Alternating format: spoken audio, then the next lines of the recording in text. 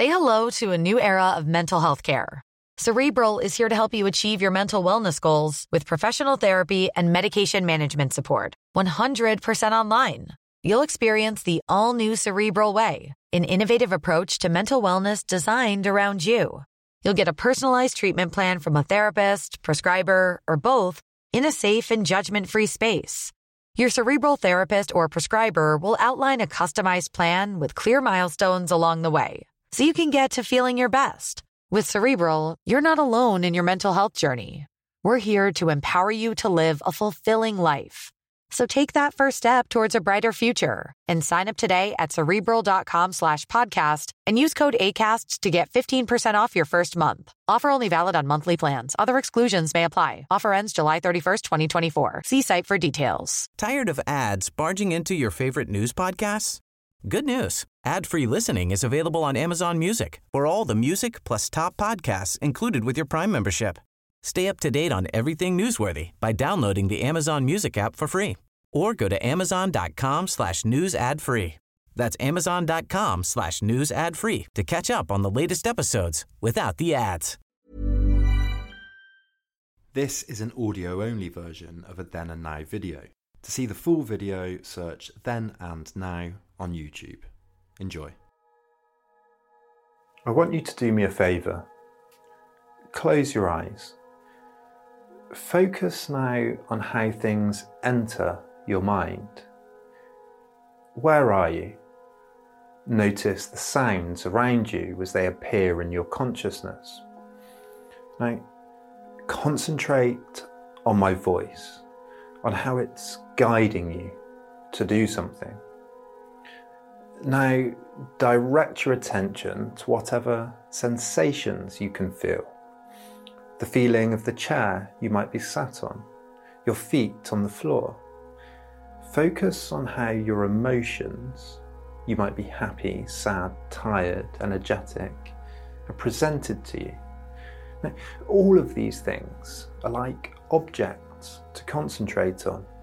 They're almost separate from your consciousness, as if your conscious focus selects them, shines a light over them, like a torch. Okay, return to my voice. Focus on it. It's entered your head, motivated you, prompted you, driven you to do certain things. Now, say the first thing that comes into your head. Was that really you? Where did that word come from? A memory, an idea, a conversation, perhaps. But is anything really originally you, from within? Focus again on how you feel. Don't you feel like your consciousness is separate from your emotions? That you're overcome by them involuntarily? Doesn't it feel like we're all tugged, pushed and pulled around? Are we really free at all? Okay, open your eyes. What can we find that's really ours? Authenticity might be thought of as ownership or self-possession. Today, we're going to take a short historical and philosophical tour of the inner you.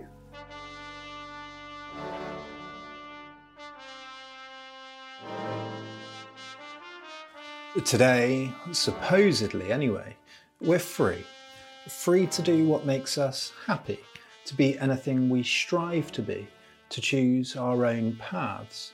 We even feel free from parts of ourselves that maybe our emotions are something separate from our real selves, that there's a real self beneath them, a supra-inner rational core that seems to transcend everything outside of it, that's somehow higher than those fleeting emotions that make us do things that aren't really us, don't really feel like us.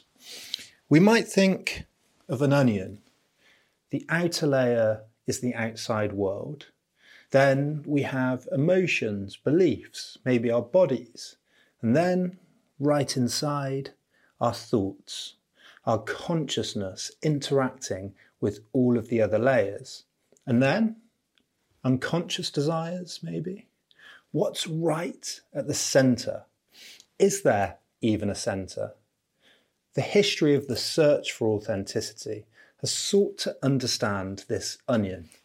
It's been approached in many ways, sometimes as a revolt against the outer layer, against standards given to us by society. Other times as taking off the mask or the layers, or rejecting reading a script that's like the outer layer, a script that someone else has written for us, whether God from the Bible or society and its rules. Philosopher Jacob Golem writes that the concept of authenticity is a protest against the blind mechanical acceptance of externally imposed values. The idea of an original self, a primordial condition, a personal or truthful way of living, has been a persistent, maybe universal feature of human history. Christianity's original sin, the fall from the Garden of Eden, the idea of utopia or paradise, they're all searches for a type of authenticity. And today, the idea that there's a true self behind the curtain, outside of the matrix, or to be found on a backpacking trip, is a powerful, maybe central, modern idea. But around 200 years ago, a monumental paradigm shift occurred. For millennia, it was believed that the cosmos was ordered. Knowing oneself meant knowing one's place in the universe. You were born to be a butcher, a king, a slave. For the pre-moderns, people had a function within a wider plan. God's plan, usually. So there was no sense in making oneself or crafting some kind of personality. Identity was bound up with the rest of the universe. But modernity changed this. The Reformations and revolutions and enlightenments that marked the beginning of the modern age put the individual front and centre, and science demystified the universe, secularising Europe. If I'm not born into my place in the world, if God doesn't define who I am, then who am I? We all want to live organically, truthfully, want our identities to be our own. Is it any wonder then that Hamlet, the story of a young man wrestling with the question of to be or not to be, is maybe the most famous and most retold tale of our time? Its themes, individuality, inner turmoil, right and wrong, cowardice, are universal ones. As Polonius tells his son in the play, this, above all else, to thine own self be true, and it must follow, as the night the day, thou cannot then be false to any man. But what or where is this authentic self that we must listen to? Does it even exist? Maybe follow your heart, be yourself, and listen to your gut are as ambiguous and meaningless as they often sound. Well, to find out, we'll begin with a question the great French Enlightenment thinker Jean-Jacques Rousseau asked himself. Are we all wearing masks? Rousseau was interested in the difference between our modern societies and original hunter-gatherers. His most important idea was that people in a state of nature lived in face-to-face, direct, unmediated communities. Everyone knew each other, and everyone, more or less, performed similar tasks. We were each self-sufficient. In modern society, however, we divide our tasks between ourselves and we each specialise in our skill sets. We have a much more distinct division of labour. This has one important consequence. We need things from each other. Moreover, we're constantly asked to prove that we can deliver, that we're up to the job, that we have the required skills. Modern life is a constant job interview. Not only this, but many of us, in seeking the status required to prove we have value, will bullshit. We'll attempt to create an image of success by exaggerating the stories we tell, by putting filters on our Instagram posts, by editing what we display of our lives and embellishing the truth. So ultimately, the competitive nature of modern life forces us to wear masks that aren't really us. Rousseau's solution is a classic one. Follow your heart. Don't edit. Do what feels right. But what does this even mean?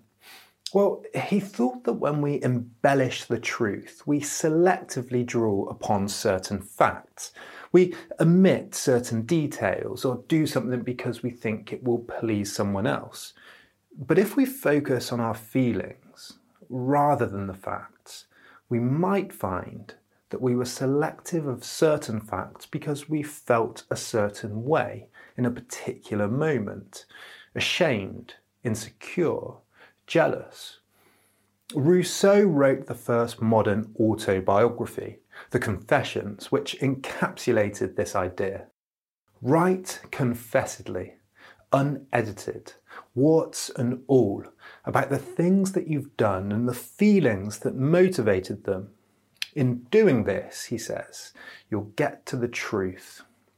He writes, I have only one faithful guide on which I can count, the succession of feelings that have marked the development of my being. I may omit or transpose certain facts or make mistakes in dates, but I cannot go wrong about what I have felt or about what my feelings have led me to do.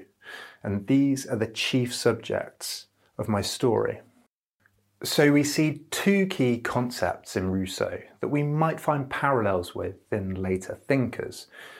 First, the importance of emoting, and second, the need to express that emotion in writing or in art. What we see in Rousseau is a type of expressivism, that we should take our inner experience and express it outwards into the world, turn it into art and literature, into creativity. Life should be turned into a great novel. Now, Rousseau had a thunderous impact on European culture, on the Enlightenment, on Romanticism. Painters, novelists, philosophers, they all quoted Rousseau and the idea of emoting. In fact, there was a cult of Rousseau. He was the first to psychologize the idea of alienation, that we live in chains, distanced from our true selves, dissatisfied by our work routines and social and political lives. We don't really feel like us. Alienation is a common theme in the history of authenticity. Marx argued, for example, that we were alienated because, amongst other things, we lived to produce products for others to sell, commodities that we only contribute to in pieces on the factory line. We have creative essences that need to be exercised. Life is meant to require fullness, a range of activity, and a social and political life that we all can contribute to. But while both Marx and Rousseau were interested in how we were meant to live, neither of them used the term authenticity. At around the same time, though, the Danish Christian Søren Kierkegaard began to try to think clearly about what it would really entail. In his diary, the 22-year-old Kierkegaard wrote that the thing is to find a truth which is true for me, to find the idea for which I can live and die. He argued that life's real calling was to take leaps of faith towards what we feel is the truth, then turn that truth inward and live it through passion and action. Kierkegaard agreed with Rousseau that authentic life required emotion, but he was also concerned that too much reflection, an excess of navel-gazing and a wandering mind would kill action. To live was to do things passionately. In his book, The Present Age, he wrote that Our age is essentially one of understanding and reflection without passion. He knew that the truths that really mattered were the ones we decide to hold for ourselves, and that thinking, logic and reason were all good enough tools to aid us in getting there, but could not take us all the way. There are no real exterior logical reasons that can be given to convince you to make a particular choice, to decide whether a reason given to do something has force for you within. Deciding how to live, whether to be a parent or a school teacher or a liberal or a painter, required a careful study of the facts, followed by a resolute and passionate leap of faith. We must dive headfirst into what feels right, and he calls this subjective truth. For Kierkegaard, intention plus commitment plus passion equals authenticity. Moreover, a rigid dedication to science, facts or ethics won't produce progress. For that, something must be created, creatively, from within. Again, passion plus action. He wrote that with every turning point in history, there are two movements to be observed. On the one hand, the new shall come forth. On the other, the old must be displaced. Kierkegaard confronts us with a powerful question. Why is it that we try to be rational? Why learn and read? It's usually and ultimately, if we follow the course, as Rousseau argued, because of our passions, our feelings and our gut. As Hume said, reason is and ought only to be the slave of the passions. Passion isn't about certainty, it's about faith, about diving into those passions for good or bad and seeing where they might lead you. Kierkegaard and Rousseau both lived through a period of unparalleled scientific and industrial advance. Many of these advances challenged the Christian framework of European life. To many, nowhere did this seem more dangerous than with ethical questions, standards about right and wrong. The scientific view is built around causation, that I work because I want to eat, I eat because I'm hungry because I need energy. But ethical values, to be good to one's neighbour, give to charity, show courage, be modest and frugal, were traditionally said to come from God. He commands them, encourages them. They're written down in the Bible. What would happen if we decided that they weren't God's will, but instead were something more terrifying? Human, all too human. How do we define our values? We're often presented with values as if they're dogmas, standards we're expected to live up to. I value being kind, for example. Now, it's easy to assume that we value being kind because it's good for us, good for our communities, for human flourishing. But that's not always the case. Sometimes people need tough love. Sometimes kindness literally kills. Sometimes we just don't feel like it. In these circumstances, when we irritably ask, why should I be kind? The 19th century reply might have been, because God tells us to in the Bible. But people were increasingly questioning this view, and an unknown German philosopher, Friedrich Nietzsche, realised something powerful. If God wasn't the source of our values, then we were. Where would they come from? What would they become in a secular world? Kierkegaard had already pointed to the difficulties of these kinds of questions. Shall I pursue happiness, duty, a project, a family, which political principles?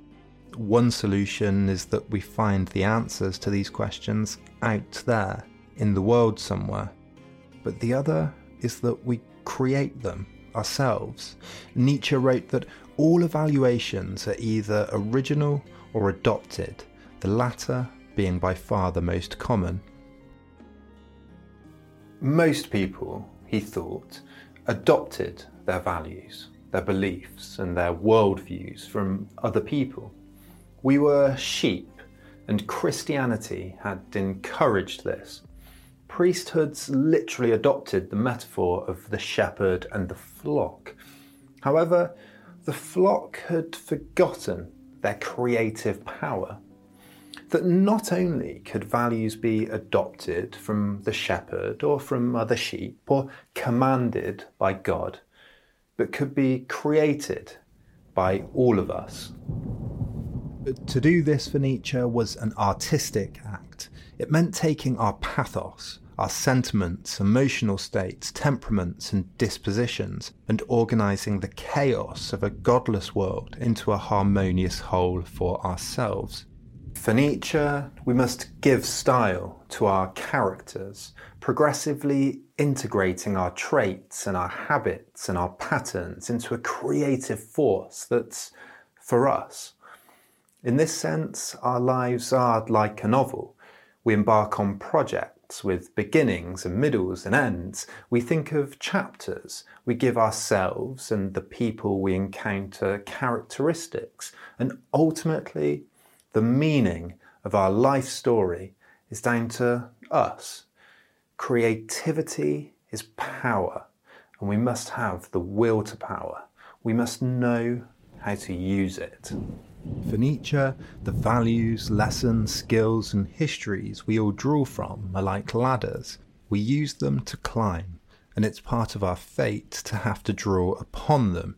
We must love our fates, acknowledge what we're best at, know our environments, but ultimately, at the top of all the ladders, there's only us. He wrote, "And if you now lack all ladders, then you must know how to climb on your own head." To accomplish means to unfold something into the fullness of its essence, to lead it forth into this fullness. Unlike Rousseau, Kierkegaard and Nietzsche, who were concerned with the way society forces us to be something we're not, for Heidegger, it's more our own anxiety and the prospect of our own death that elicits the desire for an authentic life. Why is this? For Heidegger, death is an ontological fact of life, and becoming aware of it is an awareness of our own limited finitude, an acknowledgement that our lives are temporary. Most people inauthentically avoid reflecting on this, but if we do, we become acutely aware of something powerful. In facing our own deaths, we are forced to choose how to live. We often put off plans like learning a new language or doing charity work or travelling or painting with that classic excuse, "I'll get to that later, when I have time." And if our lives were infinite, this would be honest. We could do anything, go anywhere, be everything we wanted to be.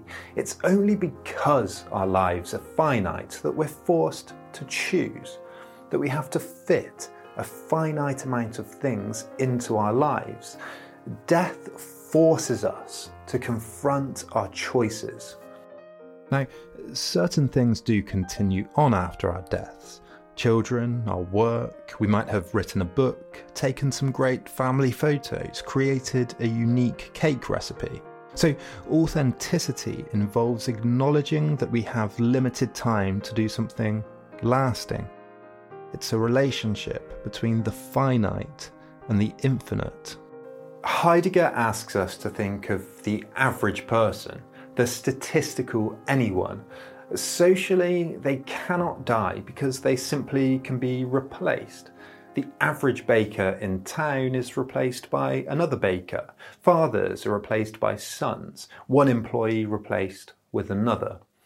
But think about the way the world mourns when great figures die, or even when that incredible little irreplaceable bakery in town closes down. There's a sense that we've lost something unique, that their life was finite, that they're gone and cannot be replaced. Living authentically means making choices with this in mind, not delaying them or acting them out averagely. This doesn't mean you have to be some great world-changing figure or die for some noble cause.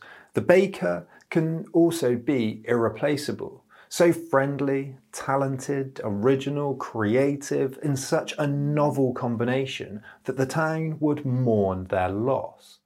What's unique to Heidegger is he says this psychology is within all of us, and that if we ignore it, it will result in an existential anxiety. We'll float through life haunted by guilt. So there's a sense in which authenticity is an owning of one's choices. But as we can see from the baker and the great figures examples, there's something social about Heidegger's conception of authenticity too. We're not isolated. Authenticity is not just something within us individually, because we are beings in the world, and this is unavoidably being with others in a social context. Heidegger's account of authenticity is a journey. The world is presented to us first in its averageness, its everydayness, the statistical average baker, the average street, the average tree. We make idle chat, discuss the weather. We fall into what others are saying. We're dominated by the they. We're seduced by people into becoming average. We're tempted to go along with the world, to fit in. We compare ourselves with everything and drift along towards an alienation in which our own most potentiality for being is hidden from us. But this is always accompanied by guilt and anxiety. I should be doing something. I should be being someone. We're always offering excuses. Isn't it too late, for example?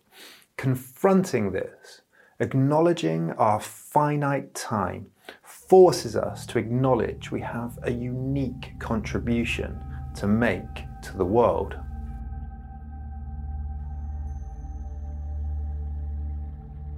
We can see some parallels with Heidegger in Joseph Conrad's Heart of Darkness.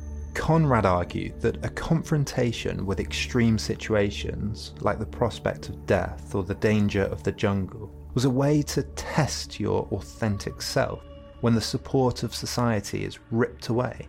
Of the main character, Kurtz, in Heart of Darkness, he wrote, Mr. Kurtz lacked restraint in the gratification of his various lusts, but the wilderness had found him out early and had whispered to him things about himself which he did not know, things of which he had no conception till he took counsel with this great solitude, and the whisper had proved irresistibly fascinating. It echoed loudly within him because he was hollow at the core. Okay, let's pause for one moment. What do we have so far? Know thyself, or to thine own self be true. We have taking off masks and searching through our own emotions, something that since Rousseau has turned into modern psychology. We have passion, action, creativity, defining our own values, confronting our own deaths, challenging ourselves. But all of these things are still given to us. I've read them in books and I'm relating them to you. Our emotions and passions even push and pull us around. They sometimes, as we've mentioned, feel like they overcome us. So are we ever really free from these things? Free to really choose, to become something just for ourselves? Remember at the beginning of this video, when I suggested that your consciousness, shining a light on objects, ideas, sounds or words, is like a torch? Well, for Jean-Paul Sartre, the 20th century existentialist, our true selves is that torch. And that light, that conscious experience, focusing, darting, moving around, is completely free transcendent, spontaneous, unencumbered by everything outside of it.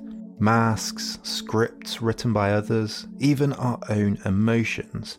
For Sartre, we're always free, and that's at the heart of authenticity. Now, Sartre is difficult to summarise, but I'll try and give a brief summary. Close your eyes again.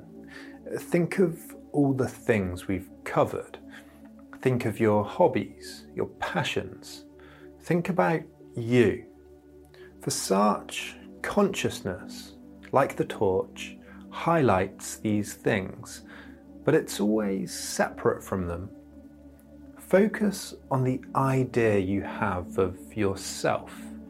You are now consciousness focusing on yourself, but it's an idea of yourself, made up of biases, observations, reflections, and your consciousness focusing on it is something different. There's two different things going on. He writes, the ego is not the owner of consciousness, it's the object of consciousness.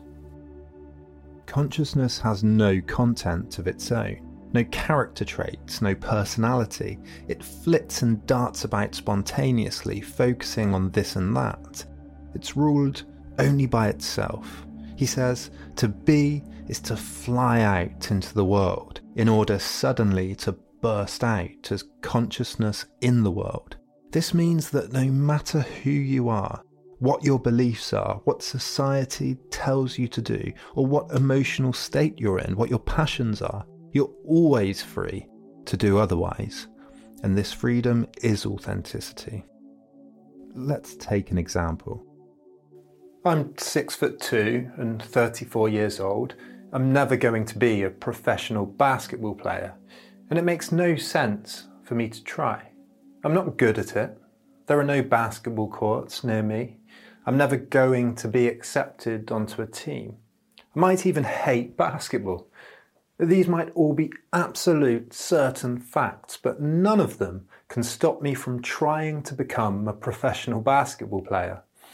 In this sense, it's not my identity that determines what I do, but what I do, what I try and do, what my projects are, that determines my identity. We're not born to do anything. There's no such thing as fate. We're not controlled by our emotions or passions or told what to do by anyone. We always have an option to say no. I'm always free to do otherwise from what's expected from me, or even what I expect of myself. This means that the transcendent consciousness, the torch, cannot be defined by anything. It's just movement, just light, just focus. It's not determined by beliefs, IQ, sexuality. It can always escape from these things. For Sartre, the past history of the world is no use. We're always on our own. Philosopher Jacob Golem puts it like this. Sartre's characterization of consciousness as free spontaneity, reflectively positing its own transcendent objects as active rather than reactive, as neither caused by nor causing external objects, and as transparent to itself, calls to mind the attributes of authenticity, spontaneity, lucidity, activity, reflectiveness, self-sufficiency, and originality.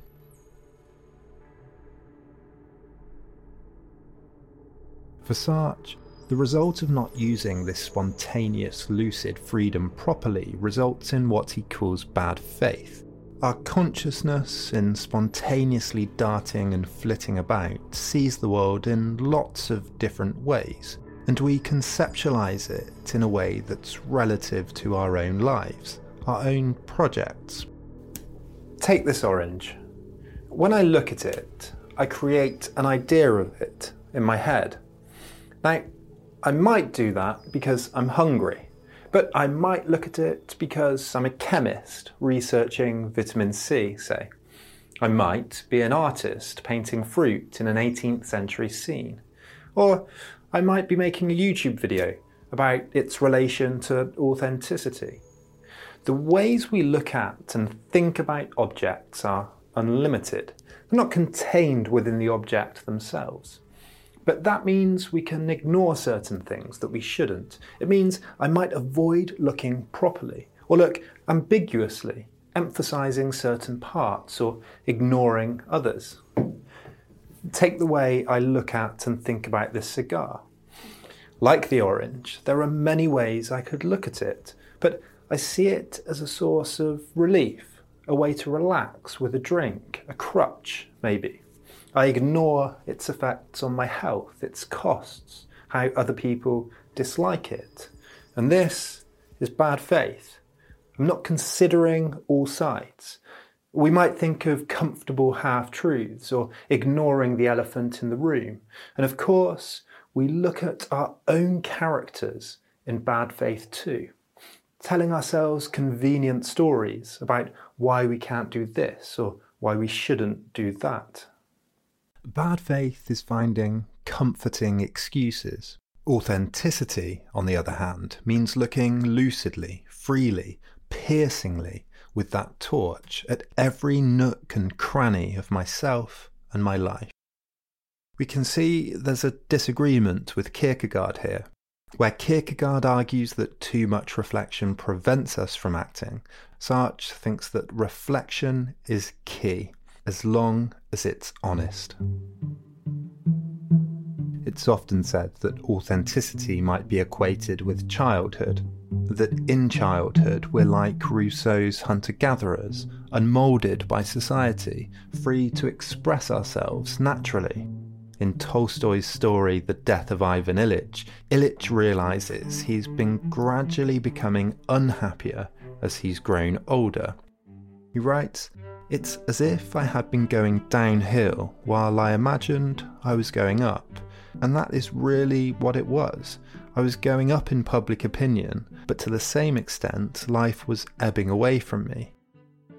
And more recently, the psychoanalyst Alice Miller has argued that many unhappy people didn't receive the parental support they needed growing up. She says that every child has a legitimate need to be noticed, understood, taken seriously, and respected by his mother. When they don't, the child develops a false self to please their parents, burying the feelings that were discouraged and developing traits encouraged. This results in an inauthentic and unhappy self. According to Miller, the key to overcoming this is learning to express emotions and ideas without shame and guilt. In this sense, Rousseau was right. We feel shame or guilt or other negative emotions because we've been taught that something is shameful or guilty. If we tear off the mask, we might ask why we care. Who are we trying to please? Us or someone else? Some are critical of this approach though, that there's a true inner creative, authentic, pure child waiting to come out. It supposes that there's a real me, a concrete I, buried beneath the surface, waiting to come out. Take this 1890 description of the self from the psychologist William James. A man has as many social selves as there are groups of individuals who recognise him and carry an image of him in their mind. He generally shows a different side of himself to each of these different groups. We do not show ourselves to our children as to our club companions, to our customers as to the labourers we employ, to our own masters and employers as our intimate friends. From this there results what practically is a division of the man into several selves. Like James, many are critical of the idea that authenticity comes from within. It's a social phenomenon as much as a psychological one. The anthropologist Clifford Geertz, for example, argued that humans are cultural animals. He wrote that man is, in physical terms, an incomplete and unfinished animal, What sets him off most graphically from non-men less is his sheer ability to learn, great as that is, than how much and what particular sorts of things he has to learn in order to function at all. In the book The Authenticity Hoax, Andrew Potter has said that we don't find our authentic self by peeling away the shell of civilization until we reach the hard nut of the natural self at the core. The self is more like an onion. There is no natural self to be found at the centre, because there is no centre. It's an odd choice of metaphor because an onion does have a centre, but we can understand roughly what he means. How is it possible to think about an authentic self when the idea has been so ambiguous? Moreover, the critics have argued that the pursuit of authenticity is a self-centred ambition, egotistical, individualistic, self-absorbed. Ultimately, having a theory of authenticity is impossible because that would contradict the idea itself. Authenticity cannot have a meaning, a definition.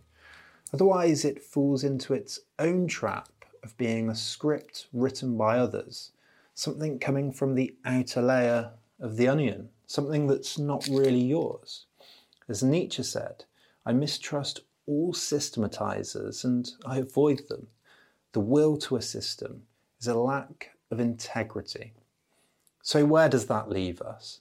Well, first, while Nietzsche did distrust systematizers, he did, as we saw, encourage giving style to our characters, integrating patterns, knowing our traits.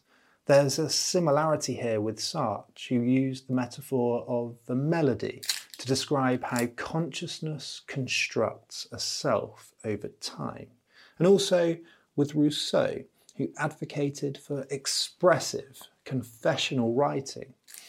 Most of these thinkers wrote in many different styles and mediums: philosophy, fiction, film, poetry, autobiography. So maybe first there's a stage of exploration, of experimentation, a tugging at our seams, a lucid investigation of one's own character. Rather than being prodded, pushed and pulled around, we can at least prod, push and pull at our own selves, our intentions, our beliefs, our reasons for doing things. And then maybe there's a second stage that they all seem to have in common, and it's an emphasis on doing, on taking action decisively and passionately, creating our own stories, values, art, literature, our own worldviews, whatever it might be. To return to our opening statement, we might say that know thyself is one part of being authentic, but create thyself and the world is just as important too.